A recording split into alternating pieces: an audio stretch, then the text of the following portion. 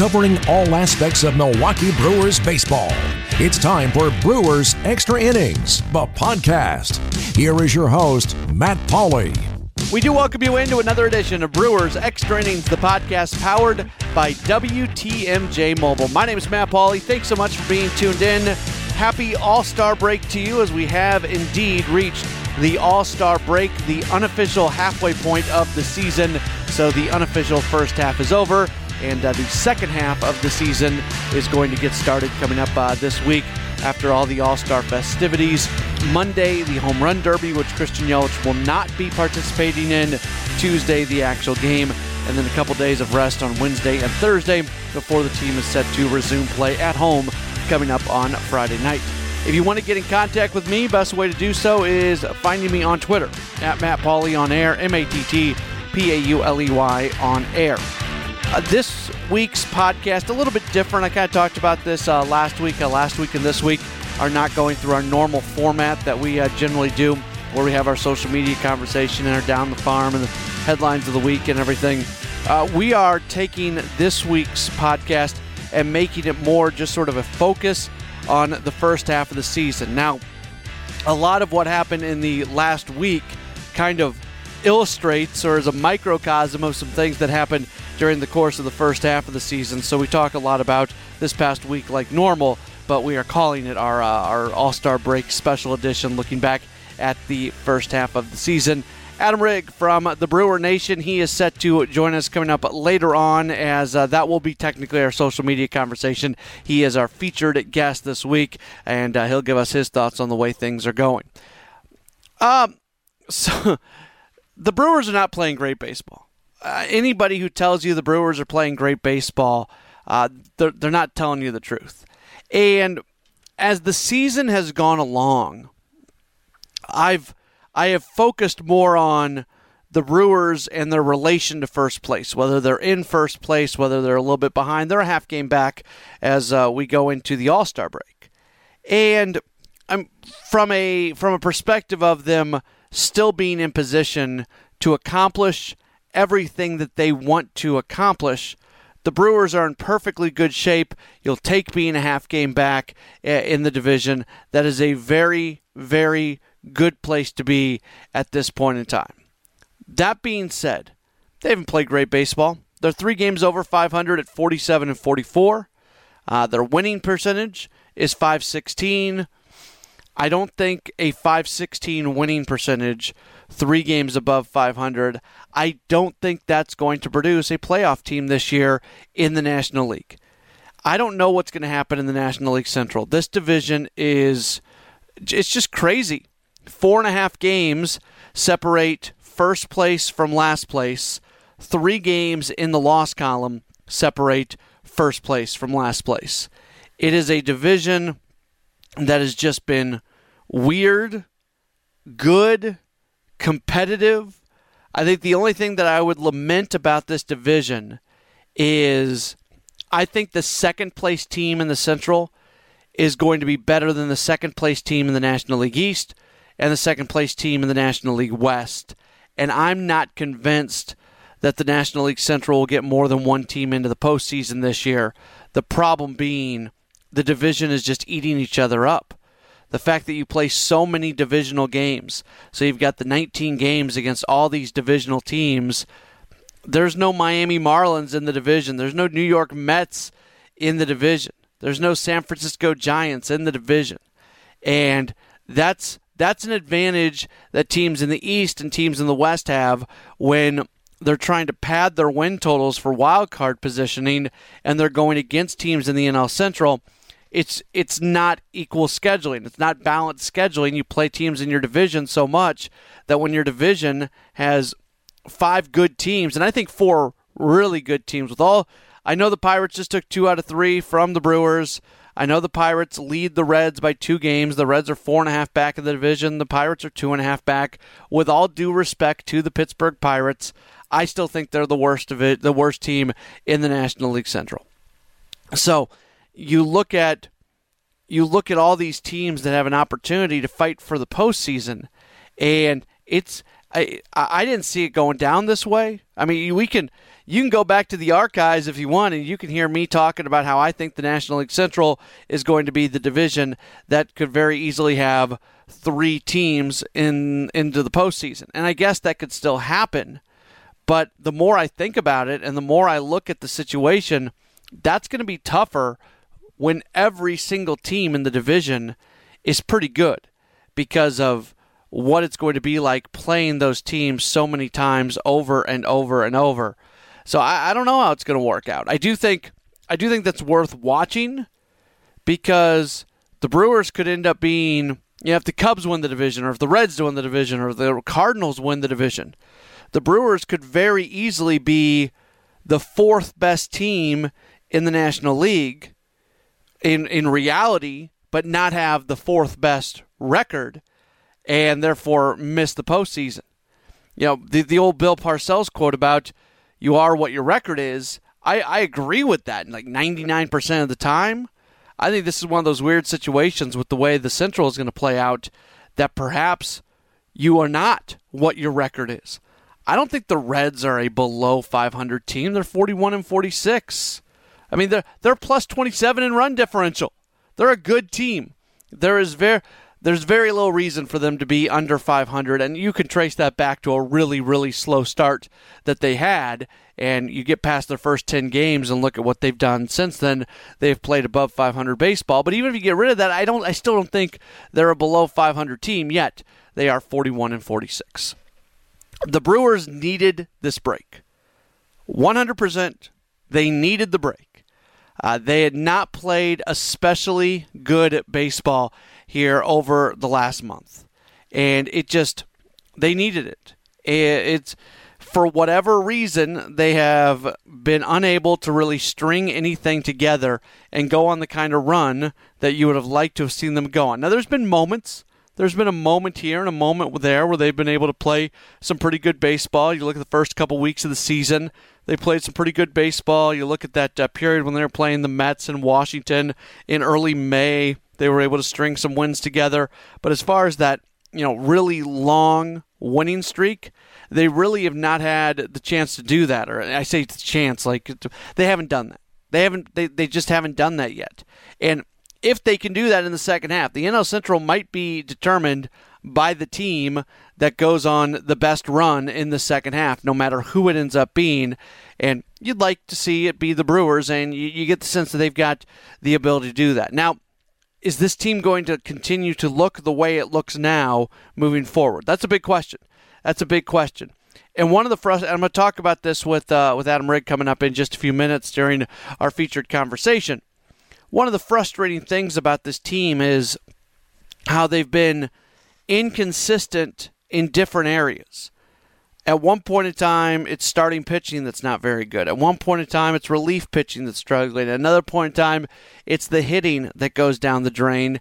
And there's also these periods where all of those areas, or some of those areas, are doing a nice job. Starting pitching on a good run. We've seen that recently. Going into the All-Star break, starting pitching for the most part had been performing pretty well. Adrian Hauser had a rough start, but other than that, the final 10 or so starts were at least okay. There were no, Adrian Hauser was the only guy who had a bad start in there. Maybe they weren't really good starts, quality starts, whatever you want to be, but in terms of bad starts, there was only one for a somewhat extended amount of time. So starting pitching seems to be on an uptick, while hitting has been struggling recently. The only thing I really think for sure will happen is I think the Brewers will add to the bullpen before the deadline. It's just something that David Stearns has done each of these last 2 seasons while the Brewers have been in contention. That seems to be something he is very, very willing to do. And sometimes the cost of going and getting a relief pitcher is something that you can handle a little bit more than the cost of going and getting a starting pitcher, or the cost of being able to go and get a big bat. So I would think that if there's only going to be a move or two, relief pitching to me seems like the area that is going to be addressed most certainly. Not that they can't go get a bat, not that they can't go get a starting pitcher, but I just feel like they are. I would be very surprised if we get past the trade deadline and they have not brought in a relief pitcher, I will be talking on this podcast about how absolutely surprised I am that it ended up going down that way. The Brewers have gotten a little bit of an uptick recently from one individual. Actually, I ran the numbers on this and I tweeted it out. There's a pretty good chance that you saw the tweet if you're listening to this. Jesus Aguilar had a really big last 3 games where he hits 3 home runs over the course of the last 3 games. In the Sunday contest, he hit a couple home runs. So I looked at his day by day, and I traced back to kind of the moment where it started to turn, because he's been hitting a little bit better recently. It didn't feel like he'd been hitting a ton better, but it felt like he'd been hitting a little bit better. So I went back and I was going through his day by day, and I kind of identified June 6th as the moment where the numbers shift a little bit. And I think you might be surprised, if you didn't see the tweet, if this is new to you, I think you might be surprised by some of the numbers for Jesus Aguilar. Since June 6th, he has played in 26 games. He has a 340 average during that time, 340. Has an on-base at 426, has a slugging percentage of 638, and has an OPS of 1,064. Those are all pretty good numbers, and it's good to see him really starting to turn around. And that's about a month there. Not all the games did he start. I think the at-bats was 47, if I remember correctly. So 26 games, 47 at-bats. There's some walks in there, so those don't count as at-bats. Didn't count the plate appearances. But you get the idea that he's at least starting to turn things a bit. Can he keep it going after the All-Star break? Of everybody on the team, there's only one player that I kind of wish it wasn't the All-Star break, and it's Jesus Aguilar. I think the rest of the team needs it. Aguilar's the one guy who kind of seems to be finding himself. So now's not the time for him to take 4 days off, but he doesn't have any control on that. He'll take the 4 days, and we'll see what he looks like coming up on Friday when they do return. Christian Yelich. I thought the last week of the social media reaction to Christian Yelich was really interesting, because he says that he's going to participate in the home run derby. What do people do? They freak out. Oh, he's going to mess up his swing. Oh, he's hurt. He shouldn't be doing this. Why are the Brewers even allowing him to do this? So I think a lot of people saw some of the articles that were written that kind of debunked the idea that the home run derby does mess with your swing. The one thing that I thought was a legit concern on that was the back. When people brought up it was going to mess up his swing, I kind of dismissed that. When people brought up, hey, he's had some back issues this year, are we sure this is the smartest thing for him to do? That I acknowledged as a legit question. And that legit question ended up playing out on Sunday, where we learned that he had to remove himself from the home run derby. Evidently, on Saturday, either during the game or just after the game, he started to feel some back spasms, and they made the decision for him not to participate in the home run derby. I did kind of have to chuckle, because on Sunday morning when the lineup came out and Yelich wasn't in it, there were a lot of people who were just freaking the you-know-what out that Yelich was not in there. How in the world can Craig Counsell, how in the world can the Brewers allow Christian Yelich to go be in the home run derby, to be in the All-Star game, but they're making sure he's healthy for that and rested for that by not playing him, and he's getting 2 off days in the course of a week? And then as the day went along, I think people started to see, okay, there was more to this. He's dealing with some back spasms. He needed a day off from that, and the day was more connected to the back spasms than anything else. And kind of people put the daggers down for just a moment. But a bummer. I was excited to see what Yelich could do. Yelich is such a different kind of hitter. So many home run balls right now, but launch angle is a huge deal right now. And from a launch angle perspective, Yelich doesn't have much of one on his swing. He has a very flat swing that he just hits the ball incredibly hard, and he hits it so hard that he hits a bunch of home runs. It's not that he's so much lofting the ball. I mean, he does loft the ball, clearly. But the swing is not changed for him to be able to do that. There's not a big launch angle on it for him to do it. And I was just wondering how that was going to play out in the All-Star Home Run Derby. And we're not going to see that. He did say if he gets an opportunity to do it again in the future, he absolutely would take it. He did do a practice round. I do kind of quietly wonder to myself, and it's not that quietly because I'm saying it on a podcast, but I do wonder to myself, he took a practice round in Pittsburgh where I guess he hit 21 home runs, I think, in the period. Lots of swings. I do wonder if that was maybe the catalyst or the first domino of his back getting a little bit achy. But you know what? That's a better thing to experience there, because if he goes and participates in the home run derby and he starts swinging it like that and his back starts to act up and he wins in that first round, there's less of a chance of him pulling himself out at that point and saying, I can't continue on. In the middle of the heat of competition, you're probably not going to just say, okay, I'm done. So probably a blessing. If that practice round had anything to do with him not participating in the home run derby, I would say that is a blessing in disguise that it happened then, and it did not actually happen during the derby. The fun story on this was that one of his home run balls actually broke the window on a boat that was sitting in the Allegheny River.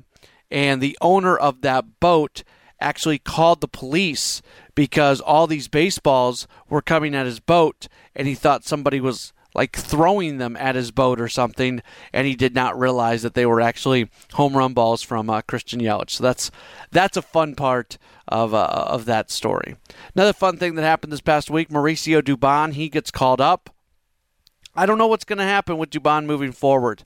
The Brewers are going to have a decision to make come Friday because they're not going to play a man down in the bullpen. And they sent a bullpen pitcher, Bert Smith, down to make room for Mauricio Dubon for one game. Smith wasn't going to pitch that next day because he had pitched multiple innings the day before. And they made that decision when Orlando Arcia and Keston Hiura collided with each other, but both those guys are okay.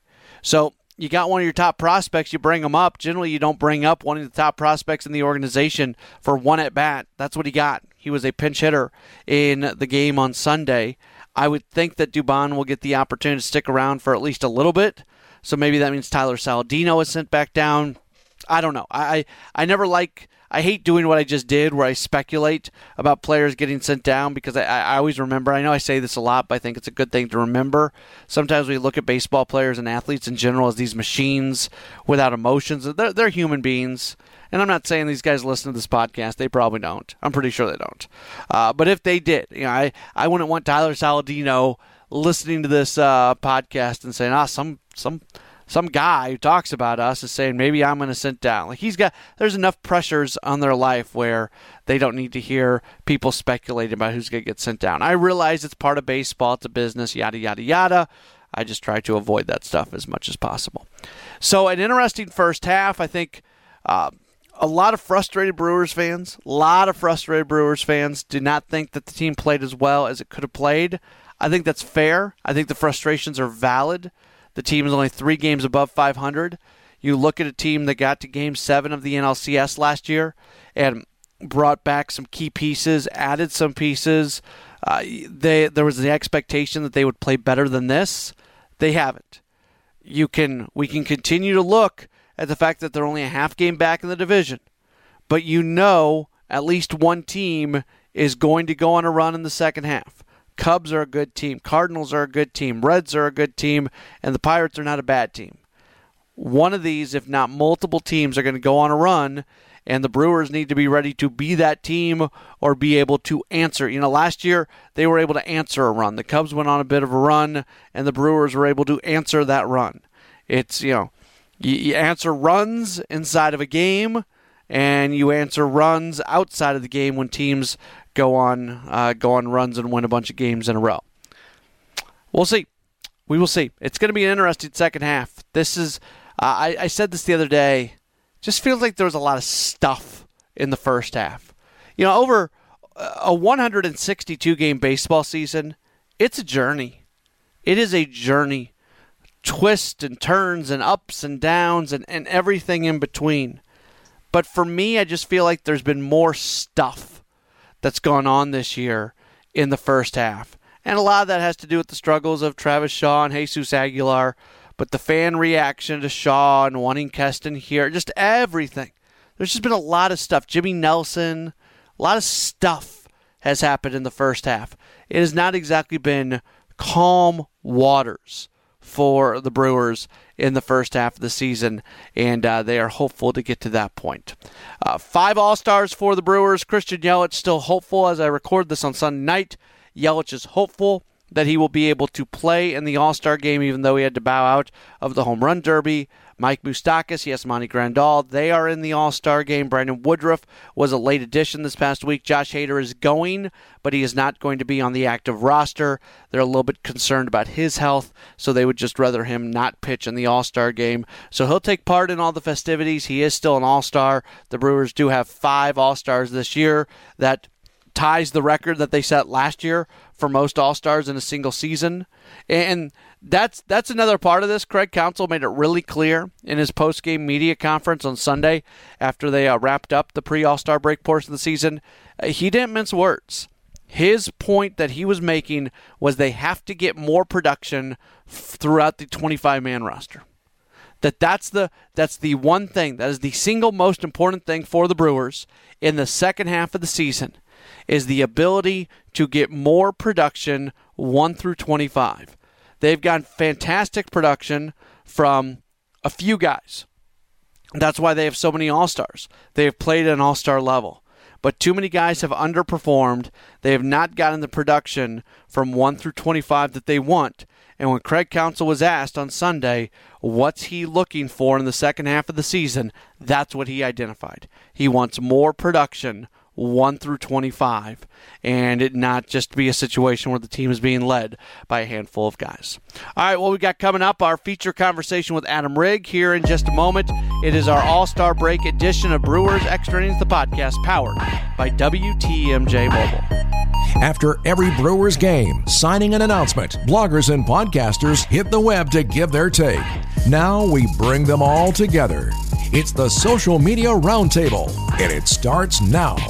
Brewers Extra Innings, the podcast is powered by WTMJ Mobile. It is time for a social media conversation. We bring on Adam Rygg, also known as the Brewer Nation. Adam, it is good to talk to you. This is our All-Star Break special, and I think we've had you on this one fairly consistency, I think. I'm not 100% sure, but nonetheless, glad to have you on the program today, and encourage everybody to follow you on Twitter at Brewer Nation. How are you doing? Doing pretty well. Thanks for having me back on the podcast. It's always a pleasure to chat baseball for a little bit, but no, it's nice. The weekend came. It was a little bit of a break from the humidity here the last couple of days, so I'm doing pretty good. Let's start with kind of some of the news and notes from this past week, and we'll start with Christian Yelich. He is not going to participate in the Home Run Derby. I'm not trying to take shots at people here. It's probably going to sound like I am, but I'm really not trying to. The entire timeline of from the moment we found out Christian Yelich was going to be in the Home Run Derby to finding out he wasn't. It starts with the people freaking out about him being in the Home Run Derby. Then there's the discussion, should he do it with his back? Is it going to mess up his swing? And then he gets a day off. Then he gets another day off, and people are really freaking out about him getting that second day off. And then it turns out he did tweak his back, and he's pulling out of the Home Run Derby. He was never going to do anything during the All-Star festivities that were going to hurt his ability to help the Brewers, but there seemed to be a general distrust of the whole situation.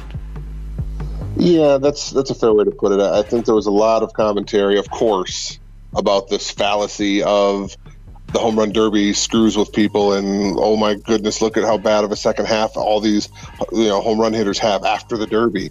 And yes, there's always a case or two of a guy who had an amazing first half, became an All-Star or got invited to the Home Run Derby, and then the league made their adjustments, and then their second half wasn't so good. Like Jesus Aguilar last year is obviously the most ready example for Brewers fans, and he did. He had a monster first half, although, to be fair, he was already cooling off before the All-Star break. People tend to forget that. He had a week, 10 days or so of his already cool down was coming, I think. And then he did. He wasn't great the second half. And everybody, of course, thought this year maybe we'll get something in the middle of those two halves, and we see that we haven't gotten that yet. But back to the point, everybody sees his second half and says, oh, my goodness, it's obviously the home run derby's fault. And then, of course, in that case, you look at Jesus Aguilar was in the Derby for 5 minutes for one round. He hit a couple of home runs. How could it possibly have affected him anyway? So, yeah, you start there, and everybody's freaking out about Yelich, and Yelich has to go out of his way to post on his own social media, hey, I'm going to be just fine. You guys need to not worry about it. I think I know my body a little bit better than you guys do, that kind of a thing. So, yeah, people like to freak out when there's something that they can easily, kind of latch onto. Typically, it's the day-to-day, inning-by-inning kind of game flow that people like to latch onto. But in this case, it was something that they've been conditioned to fear because a few guys, yes, have had bad second halves after a derby. So, I don't know. It is what it is at this point, and it's probably better for all parties involved that Yelich doesn't participate. And I know the Brewers have said differently, but in my opinion, when Yelich bunted in the extra inning game against the Reds, and then, of course, had the next day off, and they said, no, it's just their regular maintenance day, I felt at that time he tweaked his back during that game. That's the only reason he would have bunted in that situation. They have said differently, and you have to kind of go with what they say until they say different. But it seems to fit the timeline, like you said. Bunts inexplicably, then has a day off, has another day off, pulls out of the Derby, etc. So it seems to be following along that trend. So hopefully, like you said, he gets his rest. If he's able to start the All-Star game, maybe get one at bats, leave a little bit earlier than most guys would. But you get the honor of being the All-Star game starter, which we heard Counsell say that that's not something just to sneeze at. This is something to take seriously, and that's why he supports him doing it still. But you do that, you get out of there, you get a couple of days of R&R. Brewers don't play again until Friday. And hopefully Yelich can just hit the second half healthy, because if he's healthy, he's going to produce. I don't know if he re-injured his back or tweaked his back in that Cincinnati game that you made reference to, but I do think it's important to note one other aspect of that was he showed bunt, and then he also, that was not a great throw from right field. I think Eric Thames should have picked it, but it was not a good throw, and he was the one who had the error assessed on him. So you combine the bunt with the bad throw and the day off the next day. To me, maybe the back did tweak, but at the very least, I think we could see, okay, here's a guy who's been run as far as he can be run, and he needs a day. And Craig Counsell, I think, used the term, getting up to that red line where you don't want to go over it. And he pushed to that red line last year when he sat out that Cubs game that everybody freaked out about. And I've always said, if they really feel like him going out and playing in a game risks injury, why would any Brewers fan want him to play in that game? 100%. I completely agree with that sentiment. These guys, unfortunately, on the fan side of things, all we can do is look at a guy and say, well, he's not on the injured list. I want him playing. Why isn't he playing? He's a professional athlete. He needs to be playing. And there's just so much going on behind the scenes in the clubhouse that even the media is not privy to. Like we say, who knew that Braun had a knee injury until the other day when he revealed it? So there's stuff that they keep completely quiet, completely in-house. David Stearns' front office, Doug Melvin before him as well, but David Stearns' front office is notoriously tight-lipped on many issues. They're very good about keeping the secrets that they feel they need to keep. So there's so much going on all the time, so much physical maintenance and just day-to-day grind type stuff that we don't hear about. And yes, fans overreact, and that's how sports fandom works in part anyway, because we want the guys playing that we want to see playing. But exactly, these guys know when Ryan Braun needs a day off because his knee's swollen up, whether we know his knee is swollen up or not. They know that he needs a day off. When Lorenzo Cain, if his legs get tired because he's been playing for 2 months straight and he needs a day off, give him a day off. Before we knew about the thumb injury, that's obviously why he got a couple of extra days off than he normally would. So people need to relax a little bit, I think, and just trust the fact that the team knows more than we do, and they always will know more than we do. And, sometimes there's reasons that they just don't want to share. Brandon Woodruff gets added to the All-Star roster. It's the thing that has stood out to me maybe the most about Woodruff this year. It's not how he's pitched, because he's pitched incredibly well, but it's kind of the next domino that's pushed down. There have been multiple times this year where quotes, cuts from the opposing clubhouse have been so just amazingly positive about what Woodruff, how he's able to pitch, and it just seems like nobody wants to face him, and I think that speaks volumes. I'm really glad that he's been honored with an All-Star appearance, because I think he deserves it. I agree, and you can point to any number of different metrics to justify it. Some people love the 10 wins, at least at most recently he was tied for the league lead in that category. He's got a pretty decent ERA, especially in this offensive environment that the baseballs are creating these days. A number of advanced metrics support his case for all-star candidacy. So it's good that he's there, I think, and he really has worked hard. He's the type of guy who, as he was still finding his way, I think, early in the season, which just goes to show you the types of games that he's been able to put together. He's got 13 decisions out of his 18 starts, if I'm remembering correctly. So he's pitching deep into most games. He's around for whether or not it's going to be his fault that the game is won or lost. So that's a testament to something that we're seeing less and less of in baseball these days, is guys going deep enough into games to factor into the decisions as much as he has. So he really has helped steady things. As he's rounded into form here this season, he's been the type of guy that they've been able to, I think, rely on and count on to help end a losing streak, or to at least give them a good outing, give the bullpen a break, and kind of reset things and make the team better, not only during his starts, but then immediately thereafter.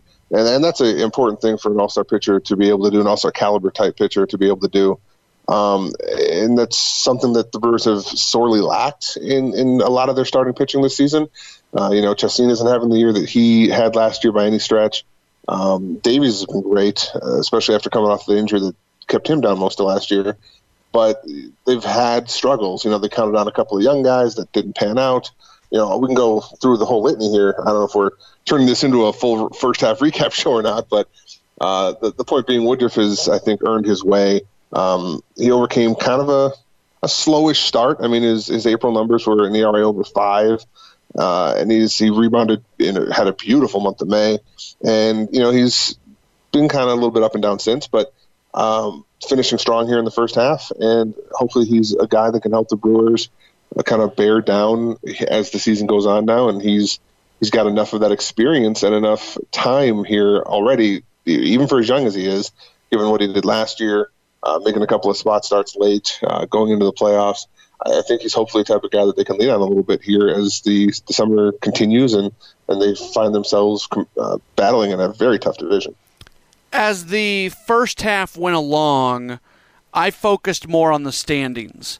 They're in first place. They're a half game. Like right now, they're a half game out as we're talking on Sunday night, and we'll be going into when they resume play coming up on Friday. Now that we have reached the All-Star break, not that I'm not looking at the standings, because clearly those are still very important, and the Brewers are right where they want to be and still have every opportunity to accomplish what they want to accomplish this year. But I think it's a good time to take a step back and look at some of the other numbers. And the other two numbers in the standings are 47 and 44 is their record, so that's 3 games above 500, and that's a .516 winning percentage. I think they can't play 3 games above 500, can't play to a .516 winning percentage and be a postseason team. I think they have to play better in the second half. Would you agree with that? Without question. It's been mentioned to me numerous times, especially on social media, how the Brewers are only a half game out of first place only because the Cubs have played bad and the Cardinals have played bad and the Reds and Pirates, well, they're playing okay, but they're still also playing bad. And so, yeah, the Brewers need to be better. They have to play They need to win more of those games they lost this first half that they won last year. A lot of those one-run games. The record this year over last year is significantly worse in those kind of close contests that the record has suffered for it, and they seem to have chances to get fat a little bit and to rattle off some wins, and they're not able to answer that bell all the time through inconsistency, through lack of performance in the different areas of the game, depending on when it is. They pitched very well in Cincinnati, for example, but they couldn't score to save their lives. Just one microcosm of it, of course. But you've got all three aspects of this baseball team, which are good enough to be a playoff team when they're working, but they need to work a little bit more consistently and a little bit more consecutively or together, I guess, for a different way to put it. But they need to have those cylinders firing at the same time to win more baseball games, to put themselves into that position. Because you're right, .516 winning percentage is just not enough. And the Cubs, paper says they're going to be better in the second half. They helped their bullpen out with Craig Kimbrell. They've got a ton of talent that for some reason seems to underperform lately, but they had a great run last year, second half of last season. The Reds can pitch their butts off. The Pirates can hit quite a lot. And those are two flawed teams, but they can still absolutely beat the Brewers and take games from them and take victories away. And, of course, we know all about the Cardinals. They seem to be, they've got a lot of warts this year, but it's not a team that you can ever discount. And while we haven't seen them in quite a while now, and the Brewers won't see them again until mid-August, they're still a team that is out there battling and can absolutely, again, steal victories and put this Brewers team in a worse position. So it's going to be a fun race to watch, of course, from the outside. But you're right, this team needs to perform better in the win-loss column to have a shot at October baseball. You hit on something which I think is the most frustrating thing about this team. It's the inconsistent inconsistencies. And what I mean by that is there was a 31-game stretch where starting pitching ERA, and 31 games isn't a small sample size. That's a legit amount of games. There was a 31-game stretch where starting pitching ERA was 6.5. But then it rounds into form, and it rounded into form even before that 31 games. They'll go into periods. They went the 26 or 27, whatever it ended up being, innings straight where they didn't score, and the 2 straight shutouts against Cincinnati, and then all of a sudden the offense will explode. If you're David Stearns and there are clear flaws on your team, it's a lot easier to address them. But I think the challenge going into the trading deadline is which of the challenges that they've experienced this year are real, legitimate, lasting flaws, and which ones are just part of the ebb and flow of a baseball season. Yeah, and those guys obviously, that's why they get paid the millions of dollars to make those decisions and to figure that kind of thing out, because it's frustrating as a fan to watch those things go on when you think, like, look at Jesus Aguilar, case in point, on Sunday. Big game at the plate, 3 for 4 at the dish, 2 home runs, 3 RBIs, just vintage first half Aguilar of last season. He did that how many times where he had big games, not multi-home run games, but just big offensive games, contributing to victories or even close defeats. And you see him, and you've seen his struggles the vast majority of the first half of the season. As we lead into the All-Star game here, and you wonder, well, is it still in him? Is this a Bill Hall situation? Is this how many litany of guys in Brewers history had their one big season and then fell off the map and never to be heard from again?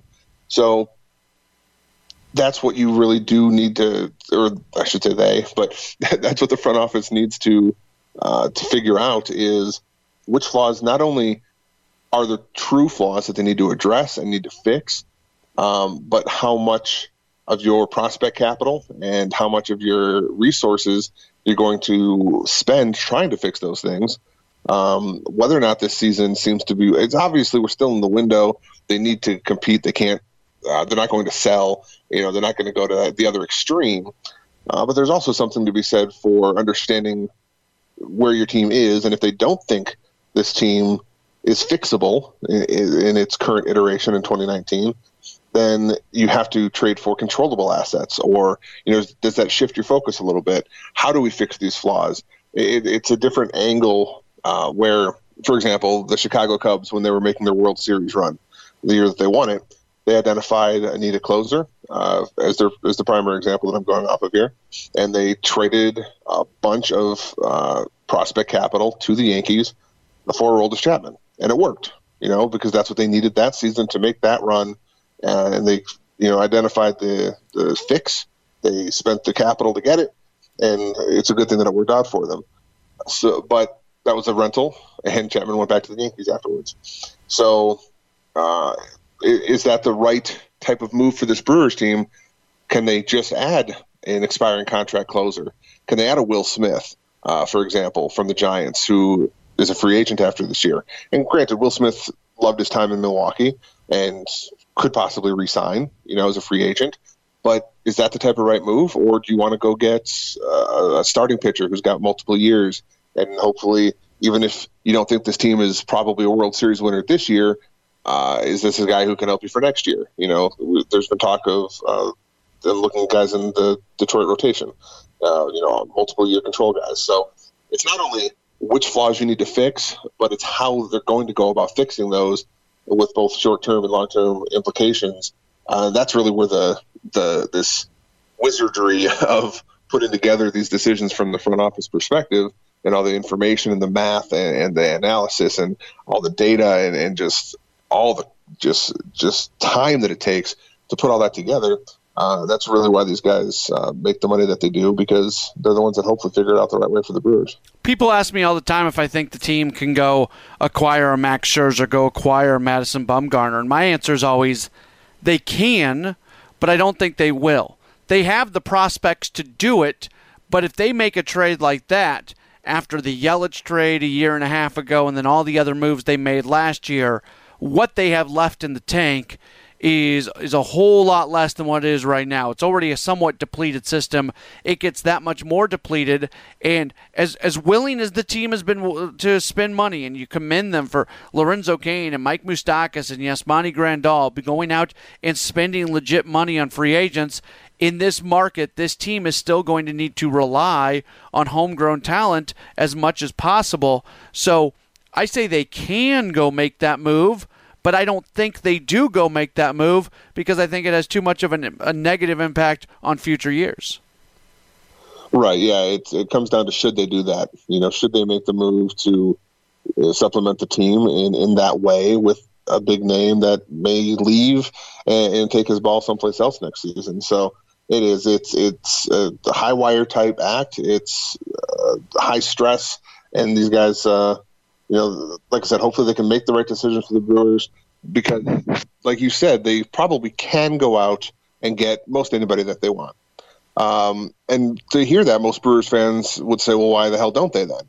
And, of course, the response is not only the analysis of should they, but what they would have to give up to make some of these deals. It's significant. And I personally shy away from the word depleted, and I'm not saying that it's not right to use it, but as far as the farm system goes, there's still a ton of talent, especially at the lower levels. The system is just not as deep in high-end talent as it was before, like you said, before the Yelich trade, in particular, because of the deals that they've made and the way that they've used their minor league assets to go and supplement the big league club, which is, of course, what the minor leagues are there for in the first place, is to make the big league club better via trade or via call-up. So, but if you're talking Max Scherzer type, if you're talking Madison Bumgarner type, even on a rental, if you're talking Shane Green or Will Smith or some of these other bullpen pieces that should be available on the market, even if you're talking, go get somebody at first base like Jose Abreu, or there's tons of names out there that could be on the trade market. But to get a team to part with that asset, you're talking 2-3 high profile, high ceiling type guys. You're probably talking like, for example, just the Kingfish Max Scherzer. They could even sniff at that deal, you're starting with Keston Hiura, with Mauricio Dubon, with probably Freddie Peralta or Corbin Burns, some high ceiling type profile pitching guy, probably 2-3 more other pieces from the minor leagues that, you don't hear a lot about, that kind of thing. It's going to be a huge package of players going back. And then you get a guy who starts for you every fifth day and is going to be amazing and dominant. But is that the right move to make? And that's what the question comes down to is, they probably could have gotten Jose Quintana from the White Sox before the Cubs got him. But they would have had to add in more than Stearns thought he was worth, in assets. And Quintana's pitched well against the Brewers for the most part as a Cub, but he has not helped them really in the postseason. They have not won another World Series since. They had to give up Eloy Jimenez to get him, one of the best players in the White Sox right now. So it's always that give and take, that yin and yang of, yeah, we probably could, but is this the right move? So as we move along here in July, the only trade deadline this year, now July 31st, it's going to be definitely interesting to watch how Stearns decides to go about trying to fix some of these things. What's the we can talk about starting pitching, we can talk about relief pitching, we can probably talk about a right-handed bat. Those are probably the three areas where at times it feels like the Brewers are lacking that. If you could only go get one of those positions and bring in an impact kind of player, which one of those position groups would you go with? It's a good question, and for me, it's on the pitching side. I think that they have, and again, is Jesus Aguilar turning it around? Is that going to be a right-handed bat? That kind of a thing. Is Castanheira going to take off? Like, he has not yet taken off, to be fair. Again, he had a home run today as well on Sunday, but are those the type of guys that are going to be there for you? But for me, it's on the pitching side but I'm struggling on which half of it. If you add an impact starting pitcher, then perhaps Adrian Hauser can go back to your bullpen and help that out, where he's been much better performing. But is that the move they want to make? Do they want to put Hauser back in the bullpen at this point? If you get an impact reliever, he's available more often and can help shorten games for the starting pitcher like Chase Anderson. Again, only goes 4 innings today. He's done that a few times since he rejoined the rotation, where he doesn't pitch 5. So if you get a relief pitcher, does that help you cover more of those innings that the starters are not giving you? And again, a guy like any sort of mid-relief to set up to closing that range, obviously on the A side of a bullpen is what you're going to get.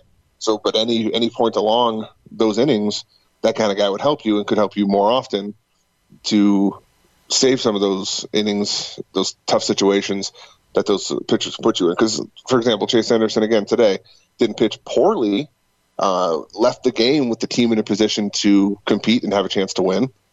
But as you get further along in the game, again, this one game is an example, but Junior Guerra, who's pitched a couple of games here late, gives up the 3-run home run, and that's the difference in the game. So where do you want to add? And to pin me down as I've been kind of stalling here while my brain tries to figure it out, this team had a lot of success going with the bullpen route. And if it's a controllable asset, I think bullpen is an easy place to add, but you're also getting a healthy bullpen piece, hopefully, and Corey Knebel back next year, who could be impact. So I guess if we're talking controllable assets, I'd probably look at a starting pitcher. But if it's a rental type, I think bullpen is probably the way you can get the most impact for your dollar. I would think that, to me, we've seen, I look at track records, and David Stearns has a track record of finding bullpen help. 2 years ago, went and got Anthony Swarzak. This past year, being able to go get a Cedeno, a Soria. I fully expect him to make some sort of bullpen move. Yeah, it seems like it. He's had a knack for that. And even at the end of spring training, too, he's been able to find guys that scarred and that have been contributors, if not long-term contributors, certainly guys that help out for however long that they're in town before they kind of hit that wall, which got them released in the first place. But no, he's got a knack for, I think, finding bullpen help. So it's something that whether or not he adds elsewhere, too, I absolutely expect him to add in the bullpen for sure. I think something that doesn't get talked about enough, which is impact, and I'm not trying to be negative about this team because, as we've alluded to, they're in perfectly good position right now because of what's happened in the division. But I think something that doesn't get talked about quite enough is last year the Brewers did the thing where they were always bringing people up from AAA, and those pitchers that they would bring up, relief pitchers, they were contributors. And this year it seems like those guys that are being brought up, Birch Smith is the most recent one. Before that was Dale Esguerra, whether it's a Jay Jackson, all these. I mean, there's been just a gaggle of relief pitchers that have been up and down or up and gone and everything. It doesn't seem like that depth that was there last year is there this year. Yeah, I think you're right about that. And some of that, of course, is some of those guys that were impact last year stuck, and they're not on the shuttle bus anymore this season. But even a guy like Aaron Wilkerson, I think he performed a little bit better in his call-ups last year when he was the guy going back and forth. Hauser had a couple of times on that bus as well. So I think some of those guys are here. Corbin Burns is, of course, the biggest example. He came up and just flat out dominated once he joined the team.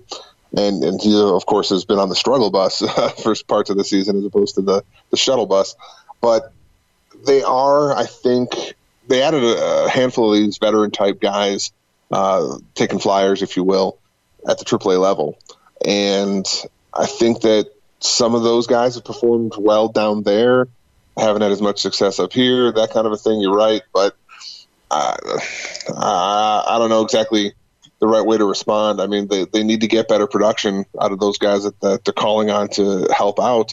I mean, Dale Esguerra comes up and can't get 3 outs before giving up 4 runs, and that's a mess. He got DFA'd the very next day, of course, designated for assignment, because you have to be able to trust a guy in that situation to not completely blow things like he almost did before they switched out the reliever, and then Junior Guerra gave up a home run to tie it. So yeah, they need to get better production there, and getting better production out of that spot, especially if it's a guy that they can find, they could add to that A side of the bullpen, or even a guy that, I mean, Birch Smith came in and was just trying to finish off that game, but he still gave up a bunch of runs and, put strain on himself, and eventually the type of guy who wasn't going to be available, so he was the easy guy to send out for Dubon to cover the Arcia injury. So, these guys, they need to find more consistent contributors to take up those last spots on the 40-man roster. I'll get you out of here on this. You brought up Mauricio Dubon, and I just want to talk about that for a little bit because the Orlando Arcia injury, I think most of us thought he was going to end up on the injured list. He doesn't. You're not going to bring Dubon up not to play. Tyler Saladino has not been great. He's been okay.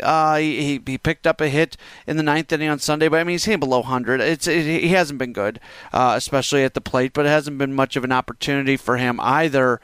I don't feel like they would bring up Mauricio Dubon for one game and then send him back down, but they're going to refill that roster spot with a pitcher, but they're not going to play a man down in the bullpen. That's just not the way they do things. So what do you think that roster move is going to look like coming up before they return to play coming up on Friday? Yeah, that's a good question. Assuming, I think every prediction or analysis in baseball has to be health dependent. Anything can change at the drop of a dime if, I don't know, God forbid Eric Thames breaks his toe on vacation over the next few days. Any health change can really mess up the plan, so to speak. But like I said, they're probably going to want that bullpen piece back. Council seems to prefer that type of makeup to the 25-man roster to have that extra relief pitcher.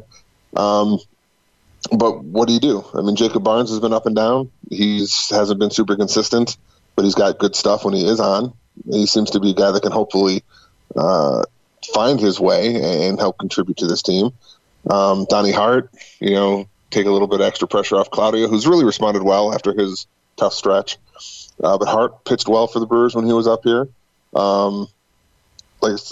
Trey Supak would be making a major league debut, but he's pitched well. I'm just thinking about guys on the 40-man roster right now. Yeah. Taylor Williams has struggled hard when he's been up with the big league club this season. Maybe give him another shot. That's the part of the problem. It's like what we said before. There's just whoever's been in that position, it's been rotating. But like last year, it was, okay, you've been pitching well. Oh, you had a long outing. You're not going to be available for a couple of days. Let's get a fresh arm in here. And that fresh arm's been performing well too. Lately, at least this season, it's been, all right, we'll try this guy. Ooh, that didn't go well. Okay, we'll try this guy. Ooh, that didn't go well either. All right, how about we try this guy? Oh, okay, it's been a different reason, I think, for the shuttle back and forth. So, like I said, I mean, those are the guys that are out there.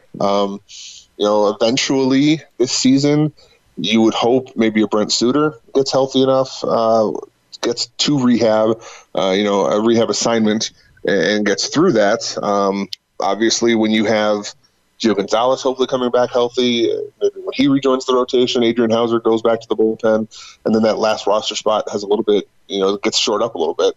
But for now, I think you try to keep finding the right guy at the right time, which they have not had as much luck with this year as last. He is Adam Rygg. You can follow him on Twitter at the Brewer Nation. Adam, give a plug for what people can get from you content-wise. Well, on Twitter at Brewer Nation, what I tend to do is I follow along most of the games, kind of give live reactions. I would say 95% of the games I'll be watching live. Every now and then I've got family responsibilities, but I try to give in the moment analysis, reaction to stuff, a little bit of a not play by play, but in case you can't watch the game, you can get updates by just scrolling back on my timeline and seeing the big moments of the game. But then more so than that, it's there for discussion after the fact and before the fact. We talk lineup decisions, roster moves, the way guys are playing. Why are they sticking with Travis Shaw for so long? Why isn't Keston Hiura called up? All that kind of stuff that baseball fans, the old water cooler talk. That's kind of what Twitter is these days for a lot of us. So I try to respond to everything that I see, unless it's the same people always complaining about the same stuff. I tend to let those go after a while. But I like the social part of social media. So if anybody's looking for an outlet to vent or just somebody that they're trying to bounce ideas off of or learn a little bit more about the rules of the game, I have people that ask me, why isn't this like this? And I say, well, it's because of this rule, that kind of a thing. Just trying to share my love of baseball and, not grow the game. That's the wrong way to put it, but you just try to make more baseball fans, more casual baseball fans into more, kind of lifelong baseball fans. Any kind of gains like that way, it's a good day for me on Twitter. So, but again, I'm out there, and if people want to follow, or at least just interact, or even just, get the content that I'm throwing out there. I share links from articles on the beat writers, most of the beat writers that post stuff. Some of that stuff's behind paywall. I get that. But I try to share information as I find it and, kind of keep people informed. He is Adam Rygg from the Brewer Nation. Follow him at Twitter at Brewer Nation. Adam, great stuff as always. We'll get you on again real soon. All right, man. We'll talk then. Adam Rygg joining us here on Brewers Extra Innings, the podcast powered by WTMJ Mobile. It is the All-Star break. Brewers get a few days off. All the All-Star festivities like the Home Run Derby, which again Christian Yelich will not be participating in, and things like that will be going on Monday. The festivities actually getting started this past Sunday night with the Futures game, but Monday is the Home Run Derby. Tuesday is the actual game. Game is scheduled to start at 6:30 Central. No action on Wednesday and Thursday.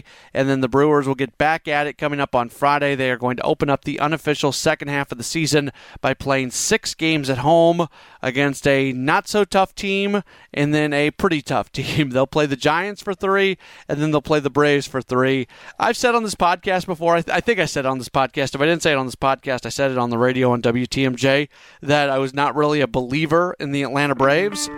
I don't feel that way anymore. They've proven it. I've always said young team, still kind of waiting for them to prove it to me. They're past the prove it stage. Everything I've said about the Atlanta Braves and not completely believing in them, you can throw that away. You can flush it down the toilet. You can do whatever you want to do with it. The Braves are a legit good team.